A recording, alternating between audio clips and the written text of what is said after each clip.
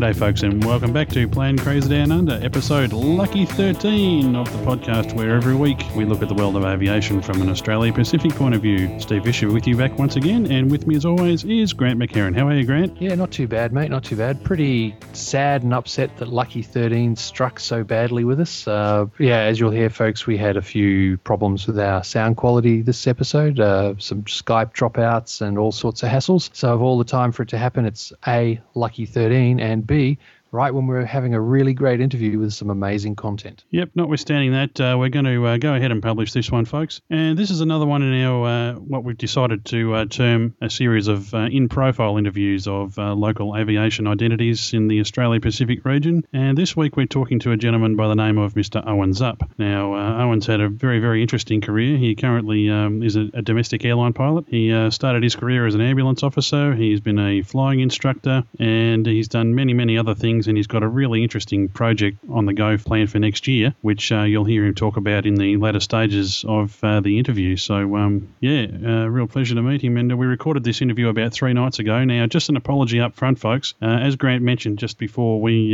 did have some huge trouble with Skype the night that we recorded this, and the audio is not the best. However, the bonus is that the audio coming from Owen, of the three of us, is the best. And let's face it, it's our interviewee whose dialogue is what we're all here to listen to. Oh, really? I didn't know that. Oh, sorry, Grant. Sorry. Yes. Well, dude, I was trying to sugarcoat that for you, mate. I'm going to slink away now. No, as Steve's saying, it's got there's some great content in this interview. That's why we're publishing it. It's definitely not up to our usual standards of audio and production quality. Steve's worked really hard to resurrect anything he can from the discussion. He's put together a great episode despite the quality of what we had to work with. So please focus on the content. We apologize for the sound quality, and we hope you enjoy the show. Yep, and with that, we'll just launch into the interview now with Owen Zupp. Owen, thanks very much for joining us, and welcome to the show. Thanks for the invitation. Great to be here. Excellent. Well, we thought we'd use our normal format for interviewing. You know, we've only interviewed precisely one professional flyer so far. Okay, so we're taking all the information that we have on you straight off your website, which is thereandback.com.au. And I guess we should start by talking about your days as an ambulance officer. Would you prefer ambulance officer or paramedic, which is the more... Well, in my day, ambulance officer and paramedic were two different terms.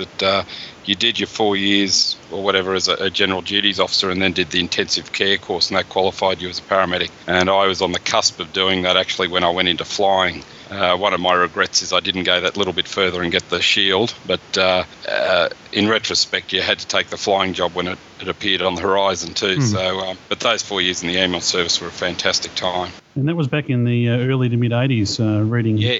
84 to 88, I was in the ambulance service in Sydney. Well, they were pretty interesting times to be an ambo. Yeah, it was one of those jobs that I think gave you an extra perspective in a life sense more than anything. I was 19 when I joined, so you sort of went from virtually from high school to growing up. And I often look back and think, gee, where did I get the confidence from to walk into a total stranger's household and start directing traffic? But I guess when you're 19, you don't know any better. But it really gave you a balance of what the world's about that you often don't get from other jobs. And on the aviation side of things, I've absolutely appreciated every second I've been paid to fly aeroplanes ever since, because I realised just how undervalued and underappreciated the emergency service workers are generally, and so many careers. So for someone to pay me to fly an aeroplane ever since I drove ambulances has been an absolute privilege. When you were spending your time in the ambulance service, were you flying through all of that time? Or that sort of... Yeah, I basically took my New South Wales Health Department check to the Royal Aero Club of New South Wales. And it funded my flying training, and between shifts I'd go to Tech College, or as it is now, TAFE, and do my subjects. So that process took, 3 to 4 years, and paid my way through whilst I was in the ambulance service. So whilst I wasn't driving ambulances, I was learning to fly. Wow, cool. And a lot of 2-minute noodles. Yeah, there were more than you'd like to remember, actually. I'm starting to get worried that you knew me in those days, because that's exactly what the contents of my cupboard was a lot of the time. Yeah, been there, done that. But it was a great time. I have very, very fond memories of that job, and I think it's a great profession. I take my hat off to the guys that are doing it as we're speaking here. And was the intention always to go through to your commercial, or was that just sort of something that occurred to you? I mean, I know that's the way it was for me when I started flying. It was, gee whiz, this is fun to do as a hobby, but you find it's a very expensive hobby, and inevitably you start looking at how do I make a buck out of this? Yeah, no, it was always definitely my intention to go commercial. I'd always wanted to be a pilot since I could walk, and my father was in aviation, and I when I first left school, I actually got a business cadetship with the Swire Group, who, funnily enough, owned Cathay Pacific, but I was with Fridgemobile, which was their frozen goods storage and transport division. But the bottom line was the cadetship meant you worked extremely long hours and for a fairly average wage until you got through the course. And at that time, obviously, you went through the management ranks. But what occurred out of that was my father was flying the aerial ambulance in New South Wales, and I was over at the hangar one day, and I spoke to some of the guys who were driving the ambulances. And they basically worked 4 days on, 4 days off.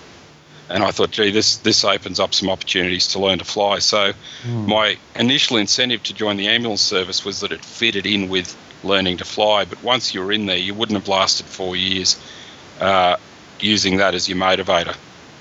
You had to actually enjoy what you do and take it very, very seriously. So no, always wanted to be a commercial pilot, no two ways about it. And one thing I've noticed, I'm a CFA firefighter down here in Victoria, and we do a little bit of work here and there with the ambos down here, and the one thing you notice with all of those guys is how focused they are to their job. I guess that sort of focus would have really suited you well for your flying training, absolutely.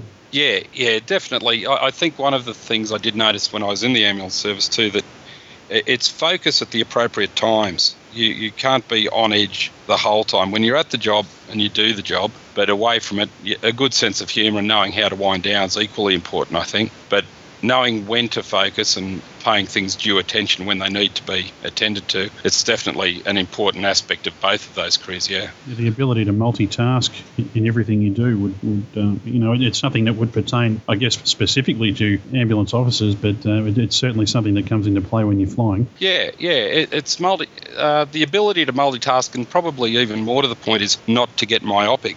Is not to become focused or obsessed with one aspect. You don't turn up to a patient and look at one injury and forget to examine the whole patient. Similarly, in an aeroplane, if you have one malfunction or one issue, you don't just focus on that to the degree that you neglect everything else around you. As much as multitasking, I think it's more the ability not to get myopic and overly focus on one aspect that might have initially caught your attention. That whole focus thing comes to play with the flying, definitely. It's sort of like what we're talking about with Matt, with visualization and focusing on what he's doing. So your ability to focus when focusing is required definitely comes through in the cockpit, doesn't it? Yeah, for sure. You, as I said, you spend a lot of hours in the cockpit, you spend a lot of hours on shift in the ambulance service. You couldn't, in any task like that, you couldn't be expected to be highly focused for the entire period. You need to have a general scan. It's like driving a car, for instance. You drive along, you don't sit there looking at, am I doing 78 kilometres an hour? You drive there, you take the visual cues, and you've got a rough idea of the position of the needle on your speedometer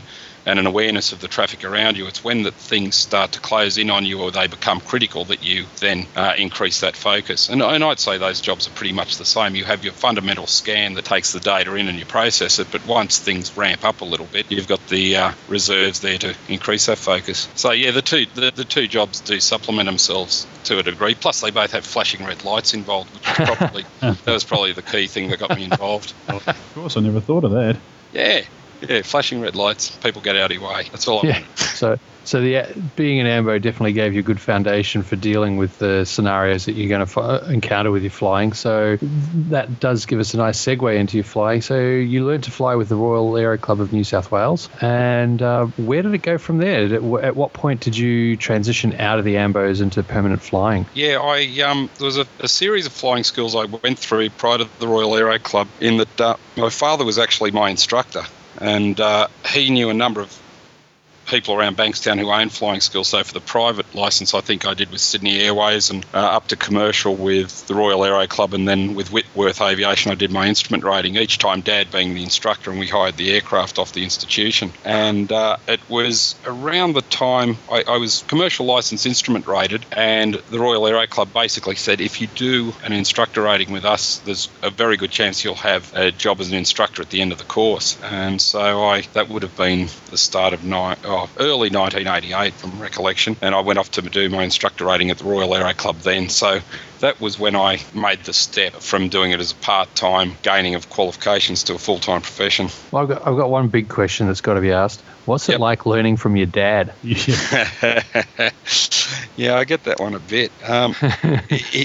I'd always known when I'd had a good session because he'd tell Mum. He was an ex-military instructor, and he was very, very thorough. He was excellent in all retrospect. In retrospect, I'd probably have 2 to 3 hour briefings prior to the flight, a day or two before. We'd do the flight, and then we'd probably have an hour or two debrief subsequent to it. So you just can't get that sort of intensity. It's just not commercially viable in a scenario. So he was very good that way. He was a little hard on saying, gee, you did well today, son. I don't think that was his forte. But Mum would generally come up and say, your father said you flew really well today. But if I'd fallen short in any area, he was pretty quick to let me know that. But no, he was tough. What did they say on Monty Python? He was tough but fair. But I really couldn't have asked for a better instructor. And I've flown with a number of people who he instructed through the 60s and 70s and in the Air Force in the 50s as well, and he was a very dedicated instructor. He'd go the extra yard, and he did that with me. When I was in the cockpit, I really wasn't his son. I was a student, and all students got the same attention. So it was a great time, and he passed away when I was in my 20s, so the fact that I got to share that time with him and have those experiences was an absolute bonus. Yeah, no, that does bring you closer together than some father and son scenarios. Yeah, definitely. I didn't have him for a long time, but I had him for a good time. Yeah. Well, what kind of aircraft did you learn in? Predominantly the Piper Tomahawk. Initially, I went solo in a Cessna 152 when I was about 16, and then the Cherokee 140 with the windshield wiper trim on the roof, I did my private licence in, and then from then on onto the Piper Tomahawk, and the commercial I did in the Arrow 4 with the T-tail. Okay. And then the twin endorsement command instrument rating in the Duchess. How did you have any hairy moments in the Tomahawk at all? Or? I own one now. Very bright. Yeah. They beat maligned for no reason. I think they have to be flown at times compared to some of the docile stall characteristics of other aeroplanes, but I found them to be a very good trainer. Side-by-side seating with a little centre console there afforded you a bit of space between the students that I never really found in the Cessna. Mm-hmm. And I love the fact that it's got a big red fuel cock accessible by both people, left, right and off. On the Cherokee, you virtually have to put your head in the student's lap to change tanks, and on a night VFR exercise, hold the torch there shining it, making sure they select it the right way. But no, I found the Tomahawk to be a pretty good aeroplane, and as I said, I own one now. It definitely spun. I had some students that got a little nervous when it spun because they hadn't been in an aircraft that spun quite as well as it. That's the one time I ever flew in a Tomahawk. That's the instructor took it up, and that's about the first thing we did was put it into a spin, and I went straight back to the 152. I can tell you. Yeah. It's mainly the high rate of rotation, and you do lose a fair bit of height. They don't spin them now. I don't think they're even approved for spinning anymore. But back in the 80s, they were pretty much the standard for spin training in many ways. Yeah. Look. High spin, high rotation rate, high loss of altitude and high loss of lunch. Yeah. Oh, yeah. I had one student midway through a spin reach over and give me a big bear hug because he was getting a little bit nervous about it, which sort of meant no one was flying it, and I wasn't really in a position to recover it too well because he was bigger than me. But he soon let go of me. But yeah, no, I can't honestly say I had any traumatic moments in the Tomahawk. In fact, a lot of my fondest memories of my early flying career are those 6 a.m. starts dragging 5 aeroplanes out of a hangar and taking someone to go and do their trial instructional flight out over the Bankstown training area and getting paid to do it, coming home and back to the Aero Club and thinking, someone just paid me to fly an aeroplane. Yeah. I still look back on those days very fondly. Okay. Just on a side note, you mentioned the Bankstown training area. So this would have been back in the late 80s? Yes, it would have been, yep. Yeah, yep. So on a fine day, it was like, I remember being out there in the late 80s one time, or early 90s rather, and on a fine day, it was like traffic. Aircraft, we just turned around. I still fly out there, obviously, from time to time, and I look back on those days and I think, gee, how didn't we have more close calls? You just had good lookout and a heightened awareness of traffic. I think that's all it was, because to do a circuit session in those days, you would have to call up from the Aero Club and they'd say, okay, start up at 9:10 and shut down in the run-up bay, and you'd sit at the run-up bay waiting for the green light from the tower to or flashing light, I forget what it was, to start your engine to get into the circuit. It was just, I was doing 90 to 100 hours a month of 1 hour sessions. In the 80s, late 80s, so it was busy times, and you're absolutely right. The training area was just a massive aircraft. Yeah, fortunately for us, we weren't doing circuits. I was just going flying with friends, so we'd go and fang out there. But we on this particular day, we just went, stuff this, and flew somewhere else and went home. It was another advantage of the Tomahawk in many ways, because it had the big bubble canopy. You can really see behind you and above you, and but you did. You had to keep vigilant, and you still do. It's just one of those skills. Lookout is ultimately important, very important. Yeah, we were in a CT4, so same kind of thing. Oh, yeah, great visibility out of the CT4. Yeah, central console, all that stuff all over. I was just laughing at when you said it about the Tomahawk. I was like, that sounds familiar. Yeah, a lot of commonality there. Yeah. Yeah, definitely.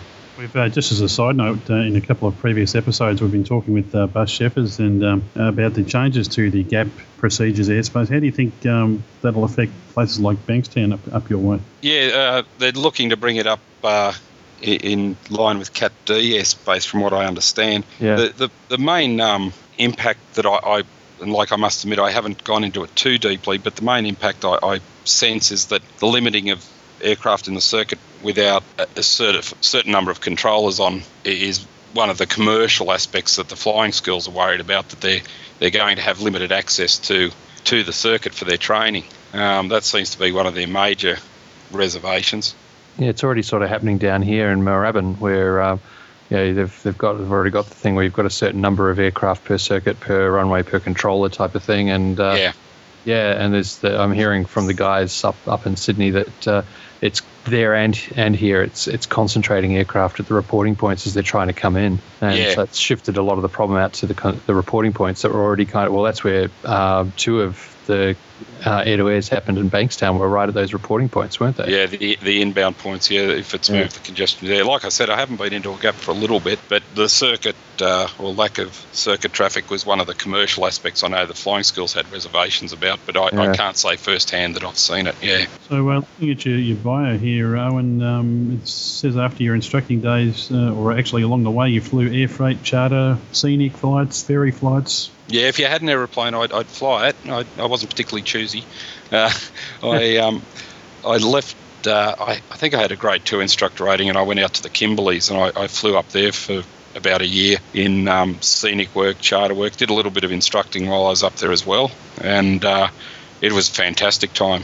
Great place to get your experience, and the fact that to a degree Bankstown you had to have a massive experience before you could get access to a multi-engine aeroplane, whereas in the Kimberleys, if you were one of the company pilots and you endorsed on type and checked out, you were respected as a commercial pilot, take the aeroplane. It didn't matter which one it was. So it was where I really got my exposure to multi-engine flying early on the Cessna 310, etc. And from there I came back to Bankstown and did a few things there. I back into the instructing in a CFI role, Chief Flying Instructor role, and a test officer role for issue of and renewals of licenses and ratings. And in between, I was doing some ferry flying up to New Guinea, a little bit up to Micronesia, did freight runs on the bank runs throughout various ports of New South Wales. Yeah, out to Dubbo and all that. Yeah, I had one out at Wagga, Narandra, Jerilderie, Deniliquin, and down Nowra, Maruya, Merimbula. I used to do that one as well. Did one up at Taree Way as well. But once again, wherever anyone wanted to send me in an aeroplane, if you'd pay me to fly, I'd go. You're paying? Fine, I'm there. Yeah, exactly. I'm still here? Oh, I'm gone. Yeah, no, it was it was very enjoyable and quite diverse, which I think was a good grounding as well. It was diverse in terms of aircraft type and also the types of operation and the people who you worked with and for. So it gave you a fairly good sample bag of what general aviation was about. Excellent. Yeah, that's always a good thing. I know that. I did most of my training over in the US, and over there, if you're going through the civilian training, through the route of being trained under the civilian system, if you wanted to get in the airlines, that's one of the main ways to do it. At least back then when I was doing it, you had to do all the night freight runs and all that sort of stuff to get your experience because you're competing against the guys coming out of the military. When you exactly, and they have such vast numbers coming out of the military there too. In my time then, to get into the likes of Ansett, you didn't get an interview unless you had 1,500 hours multi-engine.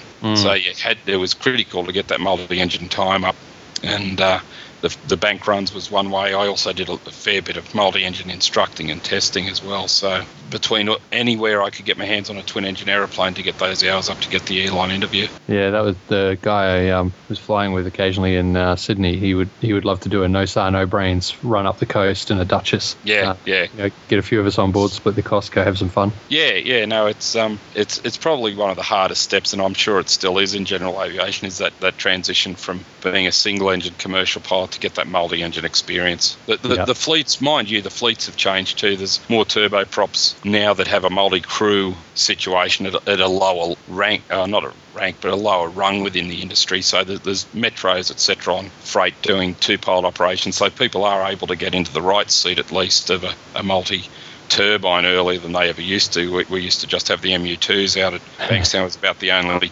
turboprop, and the odd metro which was operated single pilot night freight up to Archfield. But other than that, you were pretty much limited to multi-engine piston.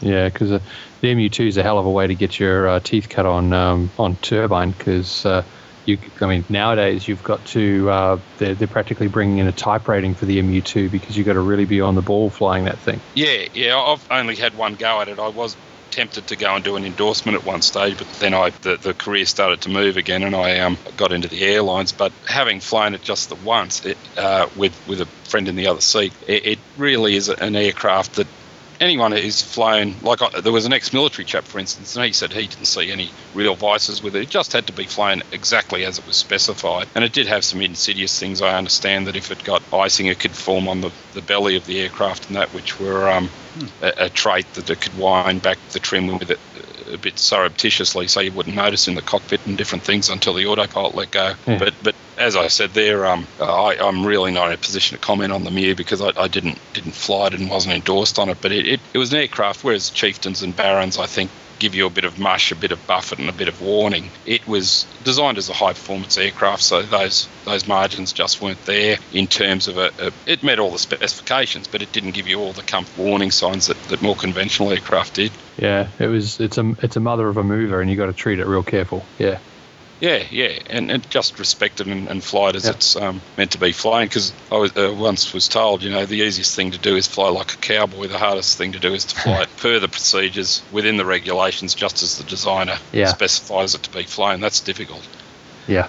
There was a lot of work at the time, back in those days, being done with Aero Commanders. Did you do have any time in those?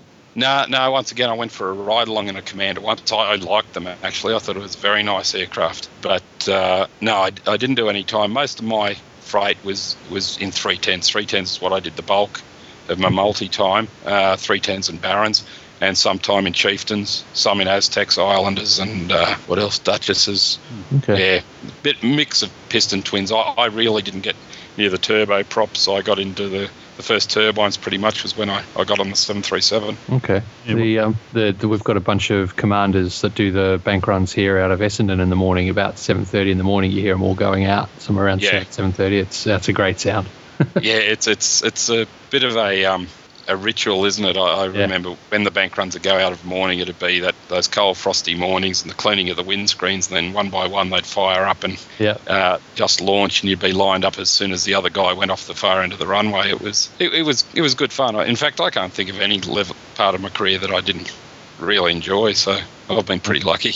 Oh, we get to watch them sometimes when the balloons fly into Essendon, and I'm ground crew with the balloons, so I'll be down there waiting for them, and we'll be going out retrieving. And if it's the right time of year, we're just waiting to go and cross back across the runways with the ground security guys, and there'll just be the conga line of commanders waiting to go. It's great. Yeah.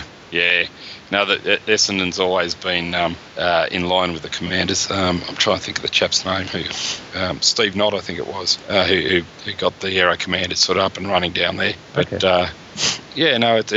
was a very enjoyable job. The worst part of it was the sitting around all day waiting to come back in the afternoon. Yeah. At times, but the actual flying was quite a lot of fun. Yeah, it's shifted a bit these days. You see a few of the guys taking Nintendo DSs as well as books and stuff to read. No, we didn't have such luxuries. I probably still wouldn't have been able to work them, but it was pretty much just a hotel room and a book or a TV. Yeah. I vividly remember that the one in Deniliquin was opposite Retrovision or whatever, and they had their loudspeakers playing Celine Dion every day when I was trying to catch a bit of sleep. Suicide. Yeah. Like money for that for your ears or anything? Yeah, no. But I could probably give you a few bars of The Power of Love if you want it. No, sorry, this is a family show. Yeah, okay. From there, Owen, you headed off into the airlines and got a job with Ansett Airlines. Yeah, I initially got into Kendall's and did the ground school on the Metro 2 in the November, I think, of 93. And then they said, look, we're not going to have any more recruitment on the Metro 2. We're getting a Metro 23. So I went back and did the ground school on that again in February or March. And I was actually on the Metro course when Ansett rang up and said, you've got a job there. So I did 2 Metro courses and never flew the aeroplane. But I went from that to the induction course at Ansett in early 94 and on the 737, and was there on the 737 for the whole time that Ansett existed until 2002 and had an absolute whale of a time. It was great. And now at this point, the audio got so bad that I had to cut it out, but the question I asked here to Owen was regarding Kendall Airlines and its role as a feeder airline back in those days into Ansett. So here's his response to that question. Definitely, yeah. There was a gentleman's agreement too, I believe, that if you got into Kendall's, Ansett wouldn't take you for 2 years, so that they didn't poach to a degree that hampered Kendall's, from what I understand. So, it wasn't official policy, I don't think, but most of the guys who went into Kendall's and into Ansett usually did about 2 years in Kendall's, which allowed them to sort of justify their training costs, etc. I guess that situation that they were trying to avoid is the same situation that operators like Rex find themselves in these days, where the big airlines are just poaching away their pilots pretty much as they need them. Yeah, when the industry's booming, definitely, yeah, because they're obviously prime operators coming from a multi-crew turboprop environment into an airline as one of the major airlines is an easy transition. So, yeah, it's one of those unfortunate food chain things that always tends to eat at the lower levels of the food chain. And I think once this economic environment turns around, you'll probably see it go again with a bit of a rush, because the shortage that was occurring before this global financial crisis hasn't gone away. It's just been masked by the downturn. If anything, there's been even less training in the last 6 to 12 months. So when things do turn around, I think it'll be even more critical. Yeah, and you've got the whole Asia, India, China area about to go boom. Yeah, and any upturn, and I think it'll show it for the underlying shortage that there is at the moment. We're existing on what we have because there is the downturn, but things get back to 80% of the level they were. Yeah, I think it'll start to manifest in a shortage. Now, Owen, it's interesting you're mentioning the ramping up and the demands and sloping pilots out of the usual channels so that there was a drying up. I mean, at the peak of the demand most recently, they were actually advertising for positions up in the north, which has never really occurred before. And in the middle of all that came the MPL, the multi-crew pilot license, which is where they're training people. They've never really flown a real aircraft, maybe a little bit of time in a light jet or a light twin, but most of their flying time is in the simulator. They come out, they've got a type rating, all that kind of stuff. They've been trained in full multi-crew cockpit resource management and so on. And what do you think of that? I think ultimately it's where aviation training is headed, if not the entire amount of it, a fair percentage of it, because as long as the training's of a quality, they'll be type trained. It'll be rather specific training. There'll be resistance to it in the initial stages, no two ways about that, but I think in the long term, multi-crew pilot license will be the most cost-effective way of getting the number of pilots they will need into the aircraft. Yeah, it does help when you've got a huge demand and they've already slurped up everyone. I mean, we've seen it during the high peak of demand. You had 250 to 500 hour junior pilots in the right-hand seat of jets. Yeah, the minimum requirement for many airlines around the world has been in the vicinity of 500 hours, etc. Australia's always been a fairly high time entry into the airline world by world standards. So I don't think it's an overly new concept in terms of the experience level, but the fact that it is absolute tailored training is where it's more of a frontier, I'd say. And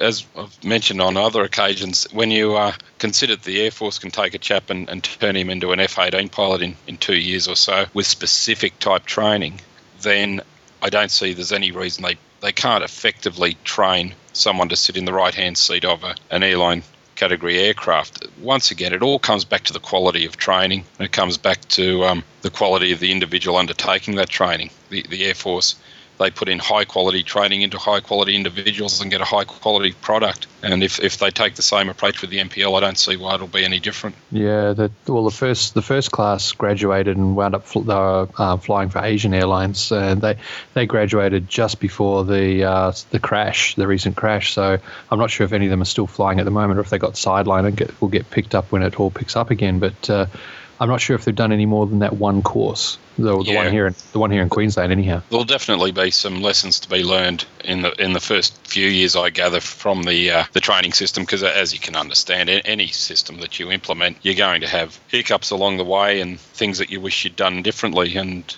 the NPL will be no different. But as long as they continue to review and improve, I think it will be the way that it goes in the future. There'll be resistance, there'll be people who don't like it, but from an impartial perspective, I would see that'll be the most effective way to get the number of pilots that they will need in the future into cockpits. Any cultural shift takes a lot of understanding from those who haven't been through it. A lot of them won't understand what the process is, for starters, but it'll take a while for people to adapt. Glass cockpits take a while for people to adapt. There's been numerous changes along the way. Monoplanes, you want to take the top wing off a biplane? Can't do that. You know? So inherently in aviation, we're people of procedure and habit. So it takes a little bit of lateral thinking there, and in time we'll look back and say, gee, these guys used to go to the bush for 2 years before they did that. So it is more an indication of where we're at the moment than where the industry will go. But as I said, I think it is ultimately the way that a percentage, I'm not sure which percentage of pilots will be trained to go into multi-crew operations. Yeah, that's a good point. Someone like me, I started into flying with dreams of flying in the airlines, and it didn't work out for me, but that would certainly offer an opportunity for someone like me to maybe reconsider. Well, the course to that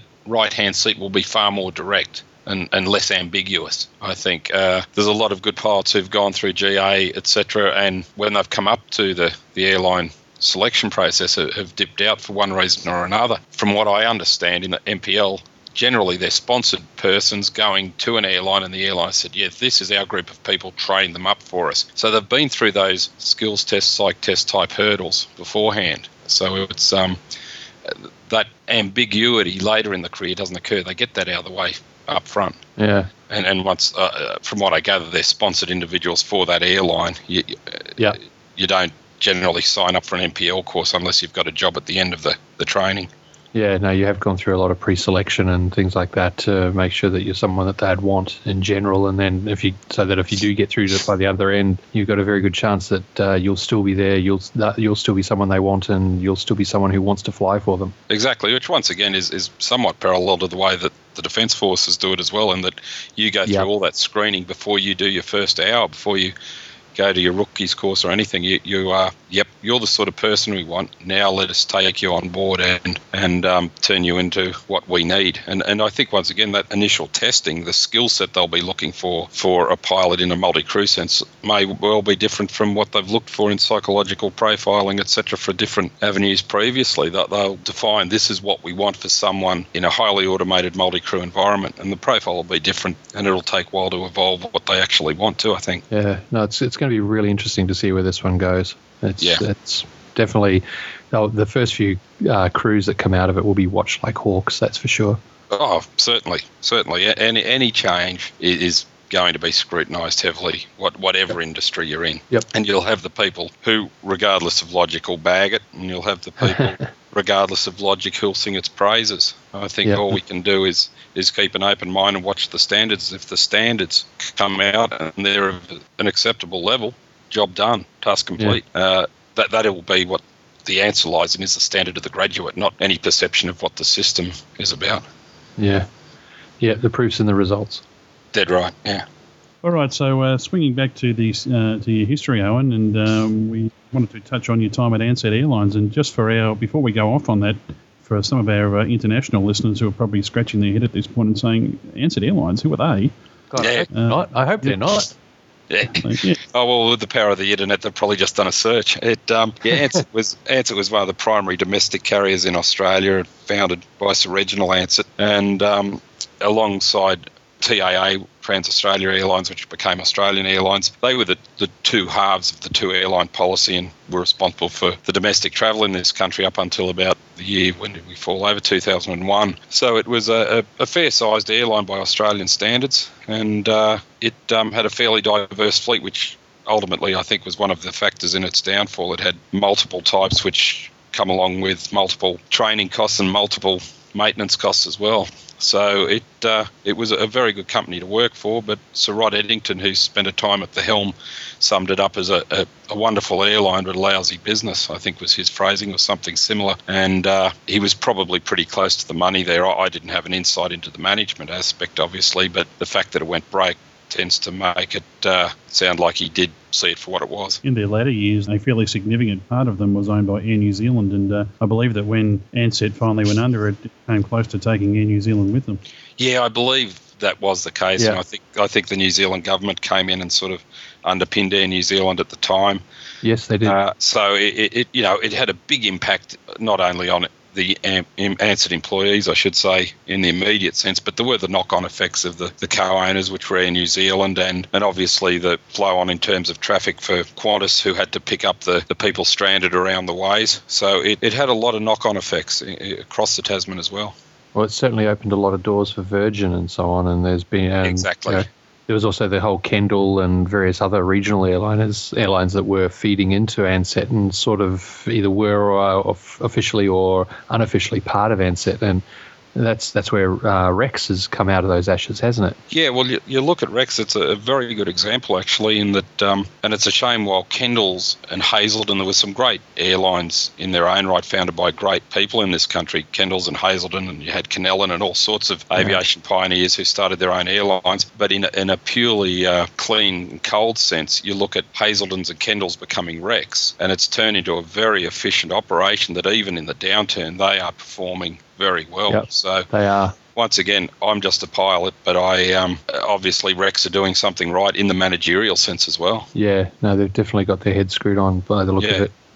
So it was a loss of two great airlines, but luckily from that emerged one solid and steadfast airline, which obviously supplied a lot of jobs for some of those who lost them. Yeah, no, it did help. Now, actually, one of the things you did mention was the multiple types that Ansett were having. I think some people who aren't aware of what was going on at Ansett may be surprised to hear, for an airline that's servicing Australia with, back then, 16 million people, how many different aircraft types did they have? Off the top of my head, and within the models, there were different variants too. I think there were 3 or 4 variants of the F-28, but from the top of my head, they had the Fokker 50, the BAE 146, different variants, the F-28, different variants, 737, all 300s. Then they had the A320 and 767, and they did have, I think, a sole 300, 767-300 in the domestic side. Then you had the 747 operating Ansett International, and some of the 76s operated internationally as well. Yep. So I've probably missed some obvious type there, which I'm sure someone will ring in and let you know. But off the top of my head, that was a fairly diverse fleet considering the network they were covering. Yeah, there were 2 major airlines, as you mentioned, the 2 airline policy that Australia had back in the 80s and so on. But there was effectively the Qantas Domestic, which was TAA, then Australia, and then Qantas Domestic, and against them was Ansett, and they had so many different aircraft types. It was not a good look. No, the costs associated with that must have been phenomenal when you consider you've got maintenance, you've got training, and just the logistics of a 146 might break down somewhere and there's not another 146 there to take on. So we've got another type. We have to then cover that with another crew. We have to take that out of another network, etc. So the synergies just weren't there that you have in a common fleet. And subsequently the buying power of both parts and aircraft. So, no, it was I guess it was, some people would have quoted a recipe for disaster, but no one was putting their hand up necessarily in saying that before it happened, but it definitely wasn't the most efficient way to run the company, I suspect. From a plane geeks and a plane spotter's point of view, the skies were certainly a lot more interesting back in those days. Yeah. Unfortunately, that didn't fund it. See, Steve, we should have been tipping $5 every time we saw an Ansett aircraft. Yeah. So you spent all your time in 737s? Or? Yeah, the whole time I was on 737s, and until it fell over at the late in 2001. And where did you go after that? I mean, your bio mentions you went international. Are you able to say what happened after Ansett went belly up? Yeah, straight away I went to Centrelink. To sit there in an interview and be told I was highly qualified and totally useless. So I actually went out to Bankstown again and taught ground school, and Ansett fell over on the Friday, and I started teaching ground school on the Monday, and I went to Centrelink to have a discussion with them, and at the same time started to put my applications in with the various companies that still were surviving, and I was lucky enough to get a slot with one of the international carriers, and that I started that in 2002, and from there I spent about 5 or 6 years on 747s, and now I'm back on the 737 with the same company, so back where I began and very happy. Do you actually? Well, this gives me a good angle. If you've done international on the 74s and now you're in domestic on the 73s, what's your preference, flying long haul or flying domestic? That's a really personal choice. For me, I probably lean towards domestic. I've got a very young family though, and that means I'm away for the most 2 nights in a row. Yeah. But then again, there's people who absolutely love the long-haul lifestyle. So it's horses for course, and the fact that we don't all like the same thing avoids bottlenecks, I suspect. So my personal choice is short-haul flying, and I really enjoy that. But having said that, I really enjoyed my time flying internationally in that, as I've often said to people, the Ansett collapse in many ways was a career disadvantage. But it ultimately, I think, in many ways was a life advantage, because I probably would have done the same operation for 30 or so years if Ansett hadn't have collapsed, whereas the collapse opened up a whole lot of new doors for me, one of those being the international flying, that I saw what long-haul routes entailed and the considerations and the fuel policy and the diversity of weather and procedures. And on a more leisurely sense, I got to go to museums, air shows, and theatre that I never would have had the opportunity to. I remember my first trip internationally, I was sitting on the Champs-Élysées eating a croissant, and I thought, so the company went broke, and I'm having a coffee in Paris. It could be worse. Yeah, so it was initially the shock of it all falling over, but once again I hark back to the ambulance days. If that's as bad as things get, you can't honestly complain, because there's a lot of people out there doing it tough. Yeah, there were a few suicides that came out of the Ansett collapse. There were a lot of sad stories. There were, but it's for me, I was very, very lucky. Yep. But so the international, the short haul, it's to each their own. I probably lean towards short haul, but there's definitely advantages of both. For me, the collapse though, it was the step that got me into riding as much as anything, I think, and that was probably another aspect where, the career sort of fell over a bit, but overall, life sort of turned a corner. Now that's interesting. You should mention riding, because Steve, I think that's a pretty good segue, isn't it? Yeah, we should have you on the show more often, Owen, if you can segue like that.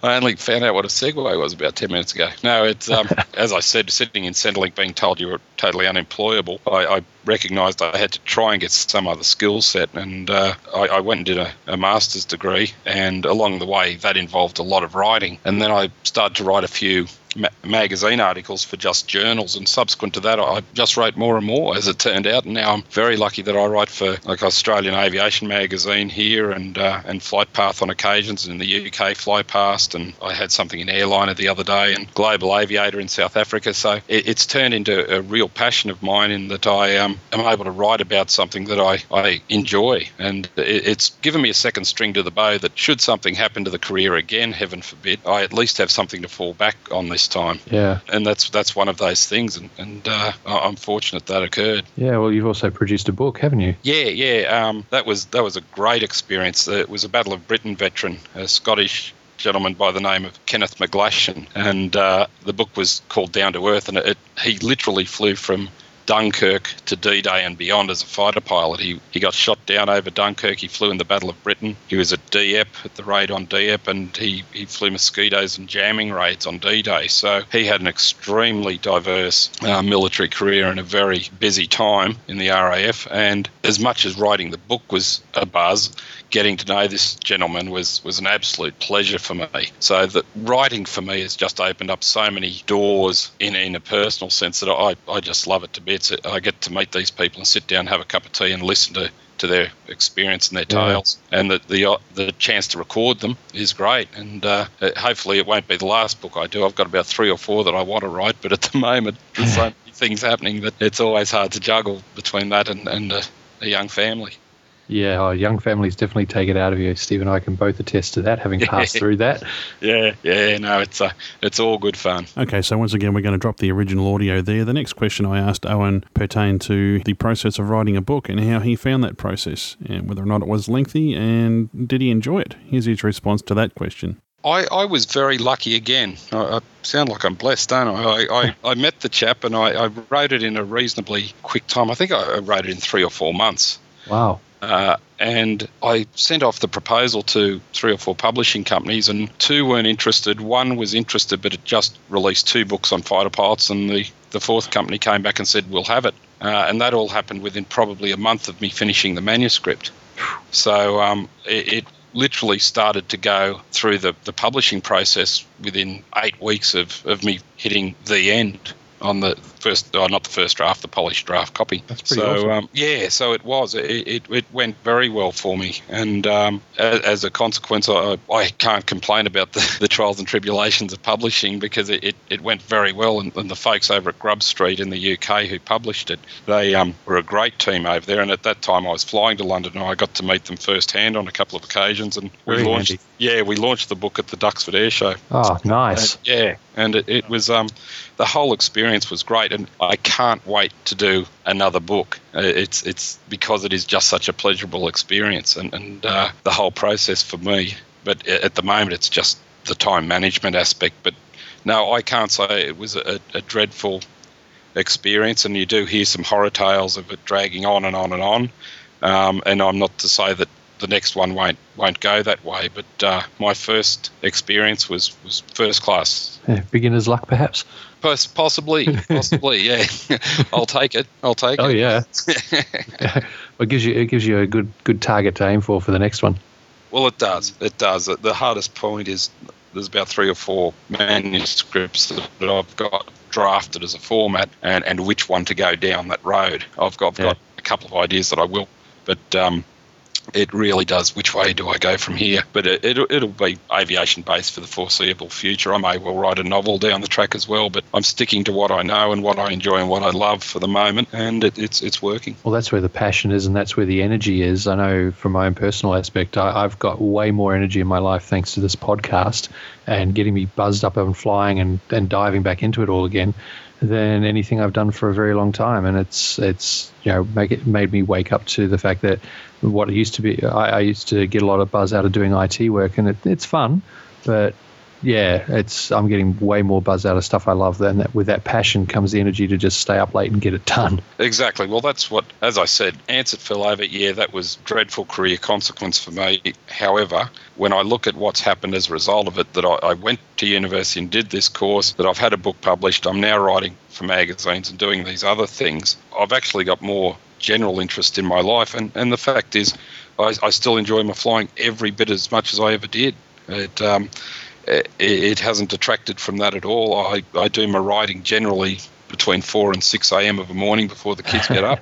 Yeah. And other than that, my life hasn't really changed. I still fly, etc. But the riding has just given it that extra angle, and rather than just wasted time in hotel rooms sometimes, I can arrive with a specific task and sit down and do that. That is good. Yeah, I certainly find through doing this podcast, and Grant and I have been doing this for about 3 months now. My job has become a real distraction in my life now. Pays the bills, dude. Yeah, pays the bills. Yeah. No, I can see that occurring. No, I'm very careful in how the ratio I keep it in at the moment, but I just keep it there also in that status, as I said before, that if something did happen in terms of my aviation career, heaven forbid again, it is in a position hopefully that I could ramp it up a little bit and do a bit more. But I just try to do the regular columns that I do and do them as well as I can, and not try to overload myself with too much work.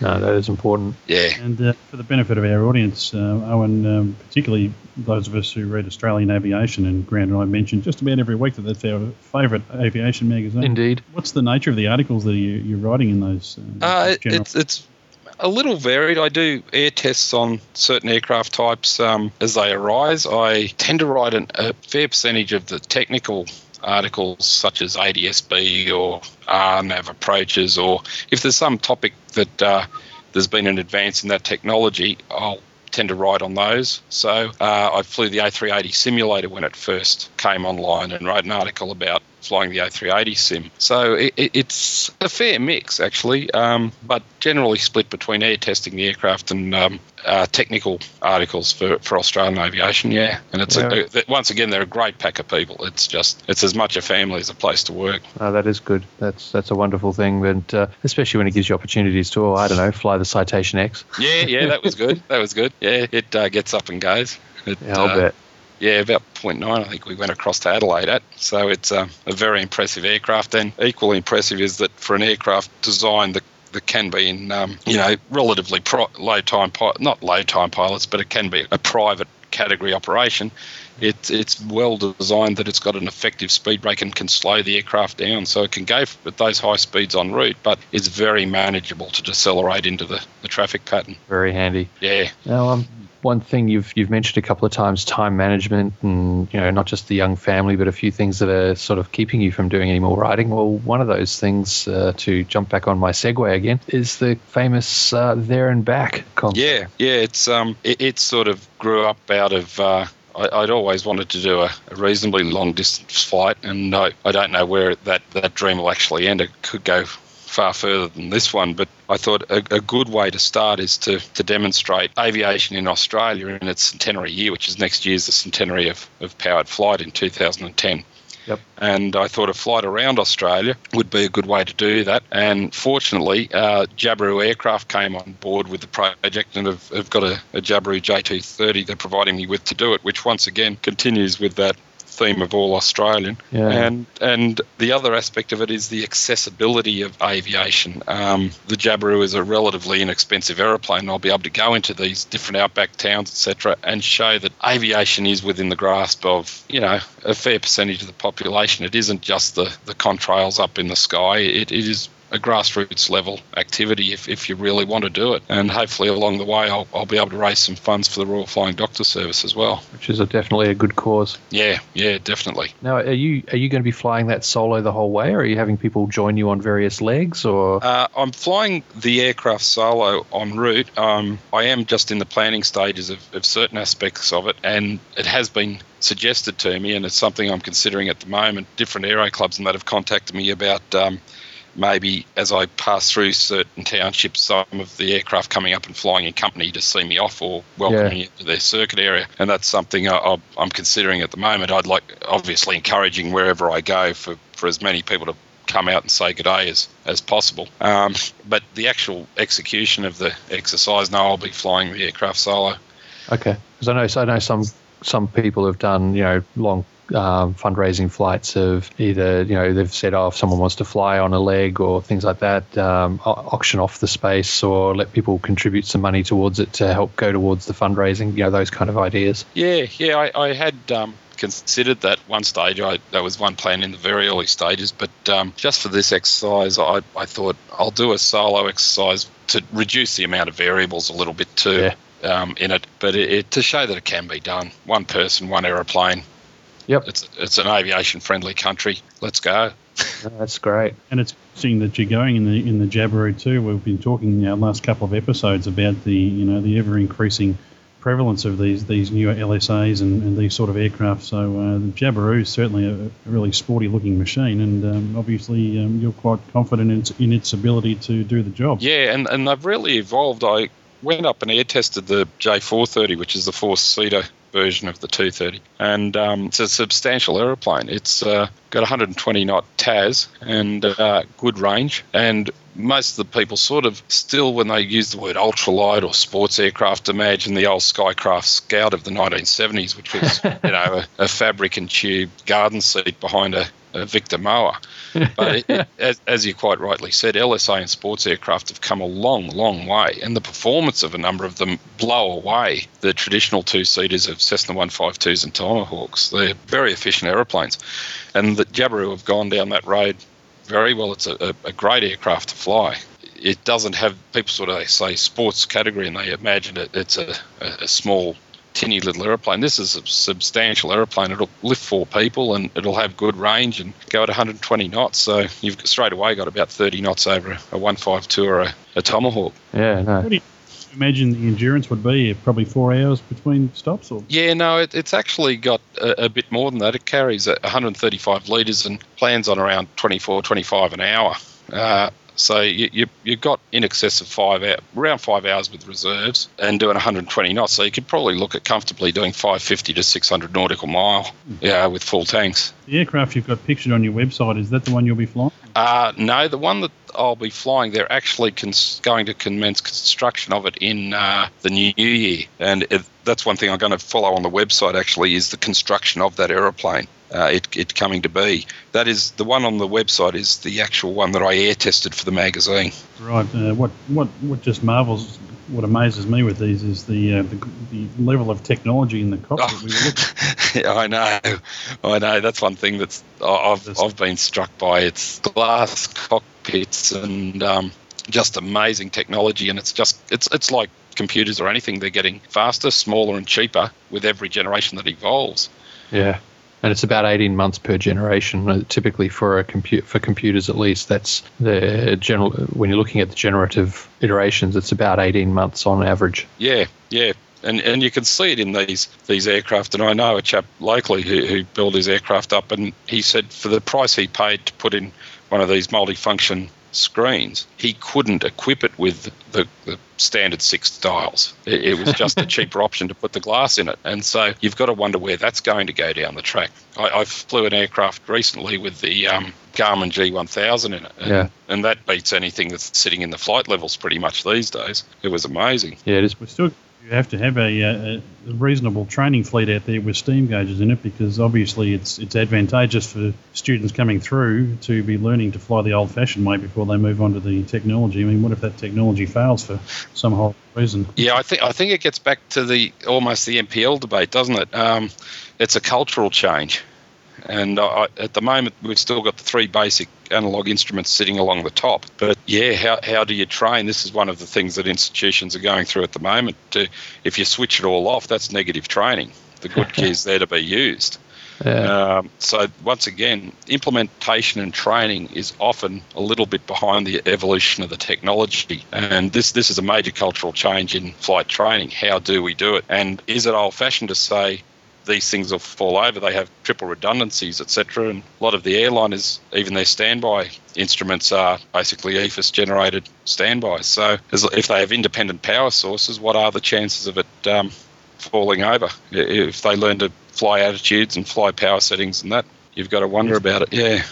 I remember when I was learning to fly, I was doing my instrument rating in 1991 over in the States, and our aircraft, I was flying a 172, and it was pretty high tech for its time. We had a North Star Loran system in that. That was an amazing piece of technology where you basically put the line in the middle of the bubble and just follow the line, and it was fantastic. But my flight instructor, he'd catch me peeking off to one side of the hood and looking over it, and he'd pull the circuit breaker on it. Yeah. That instrument's failed, now fly properly. Yeah, exactly. Yeah, I wrote an article recently for Global Aviator on the role of GPS in VFR navigation, for instance. And I made the point that it is a very valuable tool, but it's not the entire toolbox. And you have to, it takes a totally different skill set to fly prolonged sectors. Like if someone just goes direct to everywhere, what waypoints serve a purpose beyond just their navigational benefits. A waypoint prompts that cycle of activity to check my ground speed, to manage my fuel, to do all these auxiliary tasks. Now, if you're just going direct to straight line, longer sector, that's starting to dictate a different skill set to get into that cycle of activity to prompt yourself, because you don't have those waypoints anymore. Yeah. It's like when you're first learning to do cross countries and you do the you mark your 2-minute or 5-minute marks where you expect to be, and then you're traveling to those, and every time you reach the mark, as you're saying, you go and do your check your fuel, check this, is everything going as it's supposed to be going? Yeah, and in a lot of cases you found that people did this when they passed overhead a town or a river or a railway bridge or whatever it was. And if you're just flying go to, it's probably going to be the most efficient way to do it. But we have to look at the training to modify it that people still maintain their cycle of activity and don't neglect their fundamental navigation and don't neglect their cockpit management. So it's and once again, like MPL or anything else, it's a cultural change. It's probably the way of the future. There's no use burning the books. We have to just say, all right, how are we going to best train people for this? And to respect the direct to button, that they don't just go shortest distance. Okay, but what's the lowest safe on that track? Oh, it's about 4,000 feet higher. Or maybe I will go via that waypoint. Maybe that is a more prudent way to do it. So once again, it's the technology will call for a different slant on the training and a different slant on the culture, but there's some good minds out there will get there for sure. Yeah, and direct to, even if it doesn't take you, even if you don't look at your lowest safe, direct to takes you right over Tiger Country. Oops. Exactly. That's one of my primary issues with the use of it at the moment, that I have seen people just go direct to, and it's like, well, no, that isn't what it's about. Let's have a look at the topography as well, or the CTA, or et cetera. And once again, it's part of your overall toolkit. It's provided a tremendous enhancement to situational awareness in the cockpit, but you use it as part of the overall system. Don't let it become the dictating factor in it. Yeah, definitely. It's a tool. It's not the be-all and end-all. Exactly. Yeah, it's part of it. Yeah. But it's here to stay, and it's affordable, and it's precise. Let's use it to its best advantage. Yep. So speaking of navigation, if we come back to your flight, you're starting in Melbourne, or where? No, I'll start at Bundaberg. Bundaberg is where the Jabberoos are made, and also obviously it's the home of Bert Hinkler. A lovely part of the world. Yeah, and Bert Hinkler was my boyhood hero, so there's a lot of synergy there for me to depart and return to Bundaberg. I was up there obviously for the flight test recently, and also the Wide Bay Air Show, and I think it's fantastic. They've got a wonderful Hinkler Hall of Aviation up there that's only been open about a year, and right beside it is Mon Repos, which is Hinkler's home that was brought brick by brick back from the UK, and to walk through there just puts the hair up on the back of your neck. It's a tremendous place to visit. Anyone with a sense of aviation history or just an interest in aviation, it's a perfect place to visit. Yeah. Okay. In which direction will you be heading from there? Up. I hope. No, I'll be heading from there. The draft route at the moment is I'll be heading from there across through Longreach, and then working my way up towards the top end, up to Darwin, across down the Kimberleys towards Broome, and then down towards Perth, across towards the Bight, and Woomera, Adelaide, then across Bass Strait down to Tassie, back up via Flinders Island and Point Cook, and obviously the significant points there at Point Cook, and you've got Mia for the Dugan first flight, and around Melton there where Houdini did his first flight in 1910 as well, and work my way back up past probably, I'm hoping, Temora, Canberra, hometown here, and Sydney, thence up via Toowoomba, where my father's buried actually, and then up to Bundaberg. So it's a fair lap. Yeah, that is a good, and that's a good historical route. Of course, Longreach being the birthplace of Qantas and the current Qantas Museum and so on. So there's lots of milestones. There's lots of subtle little ones in there too, like Julia Creek to Cloncurry to Julia Creek was actually the first sector flown by the Flying Doctor back in 1928. So just to sort of touch base with that, and there's a number of little subtle waypoints along the way that have meaning, and obviously I'll miss some. Obviously you can't cover them all, but hopefully I can get a good sample bag for the people out there to get a feel for our aviation history and what a great broad country we have. And I've got, as you probably saw on the website, of Spidertrax providing me with a satellite tracking system. Yep. And that will plot my position basically every 6 minutes on the website, so people will be able to note the ground speed and the altitude and how far off course I am. And you say I'm not taking anyone. No, I'm taking the internet on the back seat. That's scary. Yeah, I'll just put a post-it note: don't do anything dumb. And so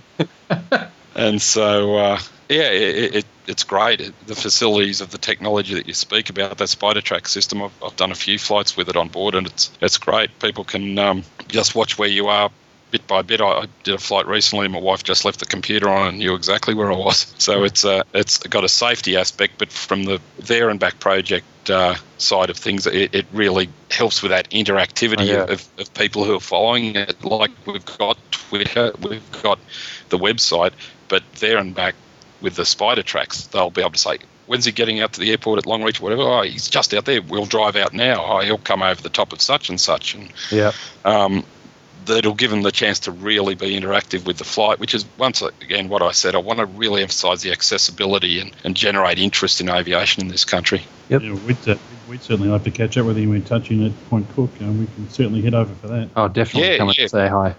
Great. No, that's what I'm encouraging people to do once I promulgate the route and put it out there, is for as many people as possible, and hopefully around the traps I'll go and do a few speaking engagements as well, just to talk about aviation in this country, and that at different ports of call as well. Yeah, and help promote. Yeah, definitely. And at times it's forgotten, and even the fact that, a company like Jabiru, they've built nearly 2,000 airframes and 6,000 engines, and they're an all Australian company, but we think of Hinkler and Kingsford Smith and Loris Bonney, etc., but we don't realise that we do actually have a manufacturing industry here in aviation. Yeah, we've mentioned that a couple of times the last few episodes about Jabiru and Gippsland Aeronautics and the Whitney Boomerang and all these guys. Yeah, and they're sort of pushing against the stream to make things work, and they're doing a good job. Yeah. So I think it's time it was recognised. And as I said, one of the steps of how far aviation's come in 100 years is the fact that it's remarkable in the fact that it's unremarkable. Yeah. That we aren't folklore heroes anymore, heralded on shoulders by crowds for flying around Australia. No, if you've got a bit of aptitude, a bit of attitude, due determination, you can do it.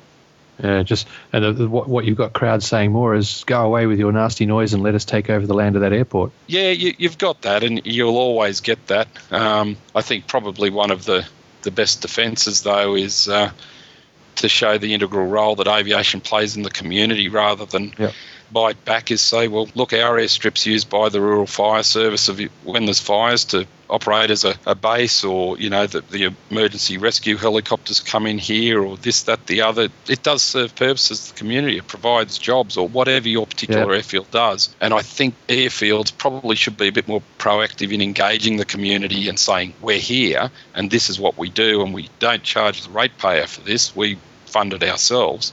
Yeah. Rather than either taking an adversarial attitude, or the other common one is often, I hope this doesn't shut the aerodrome down. Well, no, get out there and let them know that it is part of the community, and we're listening, and we'll try and modify our circuit area or whatever to fit in with the greater community. But we do also provide a service to the community, and I don't think that's emphasised enough. I know our local airfield, we've got retardant in tanks that the Rural Fire Service use for water bombing operations. We've got the Australian Air League, a community youth group, use the facilities. We there's a number of things that we have when we have an open day. We have the chaps out there with the buckets for the Rural Fire Service, and that's so it plays its role in the community without imposing on the ratepayer as such. So I think we just need to remind the community that we're part of it and not get into headbutting exercises. Yeah, some more of that quiet achiever, promotional, get the word out and build up that level so that when anything does go wrong, people go, well, yeah, that happened, but what about this, and this? Yeah, probably we've got a good history in this industry of being quiet achievers, and we probably need to be a little less quiet about it. Yeah, well, I think we really need to pull the mindset away from that of considering GA an elitist, rich boy sport. It's much more than that, and really need to exactly. Yeah, I couldn't agree more, and that's why I was very happy that we had a few proposals on the table that we went with Jabiru for this flight, because I really think it sends that message. You look at it and you go, gee, it's not a Super King Air, it's that, and what's this cost? Oh, gee, just a second. What's a BMW cost? I had to buy a family wagon recently. And, you're sort of going, gee, it's not that different a price. Yeah. The fuel burn isn't that different either. So, the accessibility of aviation in this country, I'd like to really emphasise that if I could, and get that point across as I go along the way. And then when I come back, all being well, get a DVD made up with some of the footage that I've made, and even maybe do a book on that. I've considered that. It all comes down to time management once again, but getting the word out there. Australian Aviation and the different magazines have been right behind it, so I don't doubt that there'll be articles in the lead up and articles once it's done as well. But if I can get it out there in the broader community as well, that'll be great. I'm sure we'll be touching base with you a few more times between now and the start, and during and after and so on. We'll definitely get you on for a quick chat here and there. That'll be great. No worries at all. Even when I'm going around the traps, I'm going to equip myself with this iPhone technology and make sure that I'm in touch. I'm just fascinated that you can pull up NAIPS and the weather and all those things just so in a handheld unit. I think that's phenomenal. That's great stuff. I'll definitely be having one of those. But no, more than happy to talk before, after, during. Cool, that'll be awesome. And so one of the questions that's undoubtedly coming out from the people listening is going to be, how can they get involved? How can they help? Well, probably the first step would be to just visit the website, which is www.thereandback.com.au, and have a look around, because the first and primary thing there is the donate page for the Royal Flying Doctor Service, and just click on that and that'll take you to the RFDS website, and there's the ability to make contributions there. And in terms of being involved in the flight, well, you'll see the different prompts there that'll take you to the Twitter page, so you can follow what we're actually doing in terms of the planning phases, where the aircraft construction's up to, or anything that pops up from day to day. And as you can imagine, planning a logistics exercise like this, there are things that pop up from time to time. There's been a couple of clangers in the last few weeks, but that's all part of the fun, actually. And my wife actually said to me, if you're writing a book, these things have got to go in as well. Oh, yeah. Because it's all part of the journey, bumps in the road as well. So you're keeping a log of it all, so definitely. Yeah.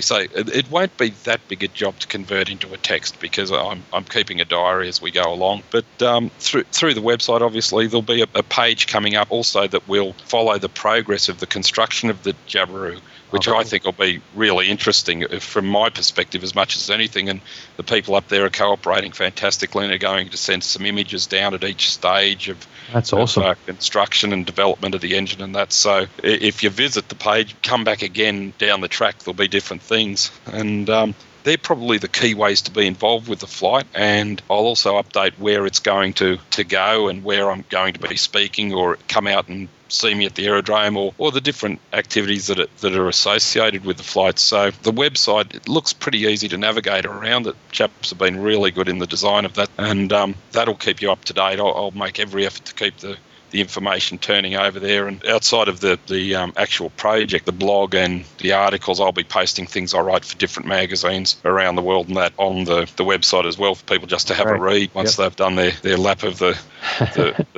business in the magazines. I'll just be putting articles there for general interest for people to read, spread the word of aviation. That's great. Yeah, I'm hooked in with the RSS feed now, so that's in my aviation feed reader. So great. I'm still working out what RSS feed is, to be perfectly honest. organised, but I've just nutted it out. The chap who set up my website, I think I'm his greatest source of amusement. But I'm getting there. I think it was in the words of Forrest Gump. I'm not a smart man, but it's getting there, definitely. I'm learning. It's another aspect of the journey for me. I'm learning all about IT and websites now. That's awesome, because most people take one look at the flight deck of a 737 and go, "Oh my God, how do you manage?" And you're coming from the other angle, which is a lot of these people would be like, "Well, yeah, RSS feed is just this thing, and you put it in your reader, blah blah blah." And you're like, "Yeah, well, this one I just do the FMC, and yeah." Yeah. Horses for courses. We're all comfortable in our own zones, aren't we? Part of the fun is stepping out of that zone, I think. Oh yeah. But yeah, no, it's all well and good, and like I said, the key is to show the accessibility of aviation and celebrate the fact that it's 100 years since we've had powered flight in this country. Oh, that's awesome. That's great stuff. Probably ought to wrap it up there. We've taken a lot of your time. We really appreciate this, Owen. The website, once again, folks, is thereandback.com.au. Owen, it's Owen's Up, all one word on Twitter? Yes, it is. Yes, it is. I remembered that. yeah, it's one word on Twitter, and you got the web address dead right. Yep. Okay. Those details up on the show notes for this episode. Oh, I've got a huge list of things. I'll be linking to AMBOs, to ANZET, to Royal New South Wales, the club, the Skycraft Scout. I found a page for that because there's actually a Skycraft Scout hanging in the Powerhouse Museum. There is. If I can digress for one moment, they have the National Aviation Press Club Awards at the Powerhouse Museum each year, and the first time I attended that, I was lucky enough to win an award, and I was standing there having my photo taken, and when I looked up, there was a Queen Air Alpha Mike Bravo hanging from the roof. And my father flew that aircraft for its very last sector after it had been stripped. He flew from Tamworth to Sydney, where it was subsequently dismantled. I thought, yeah, he's still around. Yeah. He's up there. So, the Powerhouse Museum, it's got some great stuff there. Yeah, no, it's an awesome museum. It's been a long time since I was there, but it's definitely, next time I've got some time in Sydney, I'll be dropping by and hopefully taking my son with me to check it all out. Yeah, well worth the effort. Yep. Okay, well, it's been a fascinating journey with you here on the podcast tonight, and it looks like you've got a number of even more fascinating journeys to come in the future, and it was great to meet you, and thanks so much for joining us tonight on the show. Hey, thanks, guys. It's been a lot of fun. Yeah, thanks, Owen. I've really enjoyed it. It's been great. No worries at all. Anytime.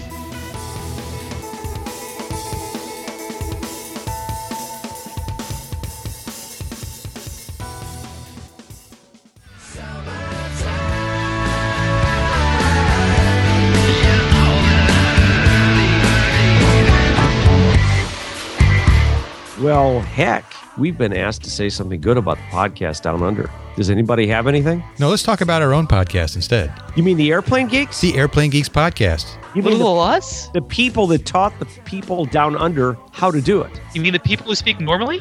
That's right. And where can people find the Airplane Geeks podcast? That would be www.airplanegeeks.com. And we know how to take care of our friends. We don't let people train us and then just kind of try to one-up them with a better podcast. We don't do that. Right, no. We're staying at our mediocre level. That's where right. we belong. We know our place in the world.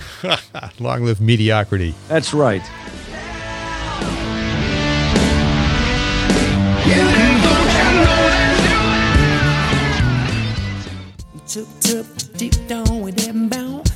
At PCDU, we actively encourage participation from our audience. To leave a comment or suggestion, or for further information on how you can support the podcast, please visit our website at www.planecrazydownunder.com. Well, that was a great interview, and here we are. We've come out of that one, and thanks to the miracle of modern technology, it's now a couple of days later, and we've got Owen back on the line again to finish up the interview and do a little bit of a giveaway. So, Owen, one of the big questions we didn't really throw at you while we were chatting the other night was just what's involved in planning this flight? Yeah, it's probably one of the major undertakings to do it in an efficient fashion. We're obviously trying to tie in points of historical significance for aviation, being the centenary year, trying to tie in some points with the RFDS and also showcase aviation to as many people as possible. So you'll never please all of the people all of the time, but we're trying to refine a route that does most of those tasks. And anyone who's done any flight planning knows that even if you're just going from Sydney to Melbourne, there's a number of variables, and we come up against that. But the one benefit we have, that in addition to the charts and WAC rules and slide rules, in this day and age, we have computer software and that, and I've been lucky enough to be sponsored by Champagne PC and using their flight planning software. And whilst you still reinforce it with your charts and all your manual means, it is a tremendous aid in terms of the flight planning and a great time saver. Oh, cool. That's great. Very lucky to get people like that sponsoring. Yep. You've had a lot of great sponsors on this flight, I see. Yeah. Obviously, Jabiru supplying the aeroplane has been a magnificent sponsor, but in addition to that, got press coverage straight up from Australian Aviation Magazine and Global Aviator in South Africa, and Spidertrack's providing a satellite tracking system. So they were the core people who got on board just when this was an idea of what do you think of this, and they came on without a blink, basically. So there's the interest, I can't emphasise enough, is spiralling at the moment. I'm getting emails. I had one the other day from Switzerland since the last time we spoke. So there's a lot of interest, and it seems to be growing every day. So for those people to get on board and make it happen, that was key in the whole undertaking ever occurring. One way we thought we might be able to generate a little bit more interest for the flight that you're going to undertake, Owen, is if we engaged in some sort of giveaway, some sort of, we can't really call it a competition, Grant, can we? Because that's not really legal, but we come up with a bit of an idea where we thought we might be able to help out. Yeah, that sounds great. Yeah, that's right, folks. Owen has graciously donated a copy of his excellent book, Down to Earth, a fighter pilot's experiences of surviving Dunkirk, the Battle of Britain, Dieppe, and D-Day. I've probably pronounced that wrong. But an excellent book, and I'm holding in my hands a copy all signed, ready to go. So this has been signed by Owen, and he's donated it to the cause. So we're going to run a giveaway here with a slight catch. Where I'd normally say first caller through, well, that's just obviously not going to work in this scenario. So what we're going to do is we're going to set you up with a little bit of a challenge, aren't we, Steve? Yeah, the idea would be that Owen's undertaking his flight, which we've talked about during the interview, and he's looking for possible suggestions about some places he might touch down in along the way. That's right. So what we're looking at is, if you go to Owen's website, www.thereandback.com.au, and have a look at the proposed flight, the route, and the historical places he's going to, then what we want you to do is to email us at planecrazydownunder@gmail.com with places you think that Owen should visit. 1, 2, however many you think he should visit. But you've got to give a justification for why. Give the reasons why Owen should go there. We'll work through the entries with Owen and select a winner who's going to receive the book. Of course, the usual conditions apply, and that all entries become Owen's to use as he sees fit. Owen's decision is final, and so on. Yeah, that kind of takes the pressure off us too, which is really good as a bonus. Yeah, we just get to have a read and go, hey, this is a good one. Absolutely. Now, we need to put a time constraint on this because people will download this podcast at all different times of the week and the year. So we're recording this little piece now. It is October the 19th on the Monday. This podcast will be released on the 21st. So let's say between episodes 13 and, what do you reckon, Grant, episodes 13 and 15? That's a couple of weeks? Yeah, I think if we give everyone 2 or 3 weeks. So let's see how we're going early in November and cap it from there. Does that work for you, Owen? That sounds great with me. Yeah, no, I'm keen to hear it because actually one of the planning sectors we've already got in was suggested by someone who visited the website. So I never profess to know everything about everything. So if anyone's got a great suggestion out there, we're all ears. Okay, so come on, listeners, put the challenge in. You could win an excellent book, and it's signed as well. And just to probably a little rider there to go to Owen's website, have a look at the map and his proposed route. So, you obviously can't fly from, Darwin down to Alice Springs and then back up to his route. But if you're, if it's somewhere that's vaguely along that flight path that he's taking, that would be very helpful. Yeah, the less dog legs, the better, I guess. Now, Owen, a question for you. Are you going to be at the Century of Flight celebrations at Diggers Rest in Victoria, March 18th to 21st? Is that linked in with your schedule? Yeah, that won't actually be occurring in unison with the flight as such. I've had contact with them in the last fortnight, and I'm actually available to drive down for that. I've been speaking to them. I'm looking at also dropping in there on the way through during the there and back flight, because there's a few things in Victoria obviously of great significance. There's Point Cook, there's Diggers Rest, there's also Mia and the Dugan Flyer. So in May I'll definitely be coming through. But in terms of the celebrations in March, I'll be going down there probably by the age-old form of transport known as road. Yeah, that's how we're getting to Temora this weekend, so we're not going to raise any questions on that one, mate. Yeah. It's very true. Very true. Yeah. Excellent. Well, when you're at Temora, have a look in the museum. They've got a great display on the RAFing career on the wall when I was down there last time. Oh, excellent. Yeah, we're hoping to make some interviews and things like that happen. Someplace I've long aspired to go to and have never been to, so I'm really looking forward to getting up there. I'm not looking forward to the 6-hour drive, but apart from that... we can swap it. Yeah. Well, okay, that's everything we have for this week in a really interesting episode of Plane Crazy Down Under. Owen's up.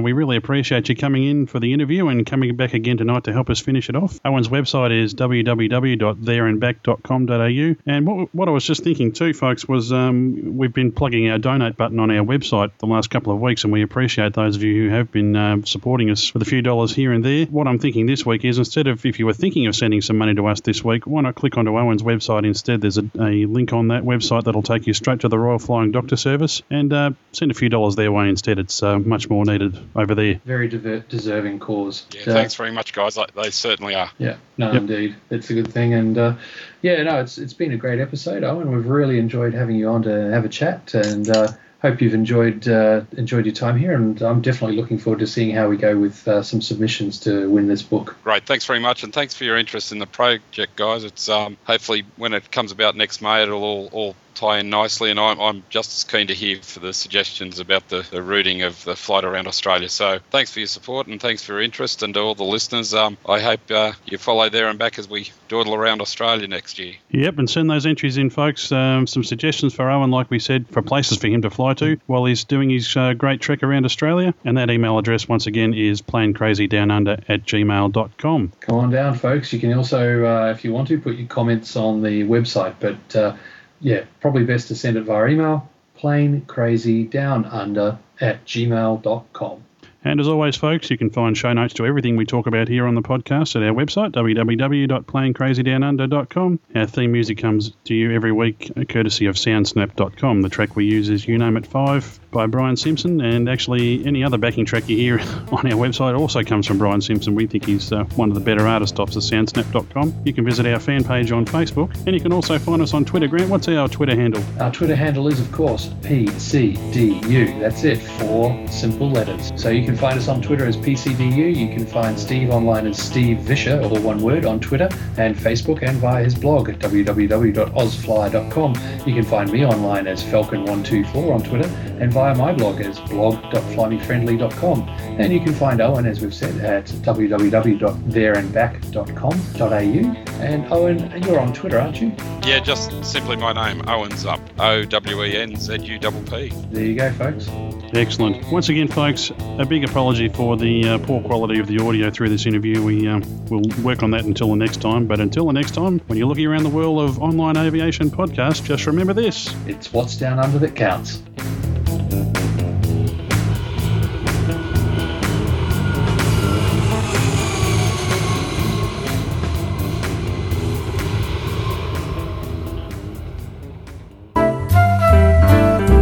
The kind folks at the Department of the Bleeding Obvious have asked us to make this statement. The views and opinions we present in this podcast are ours and do not necessarily represent those of groups we work with or are associated with, although we think they probably should.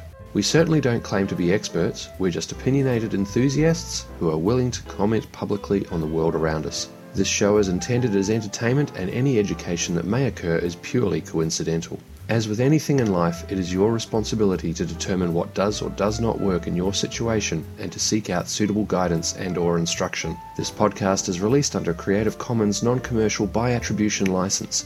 For more details on this license and our contact details, please visit our website at www.planecrazydownunder.com.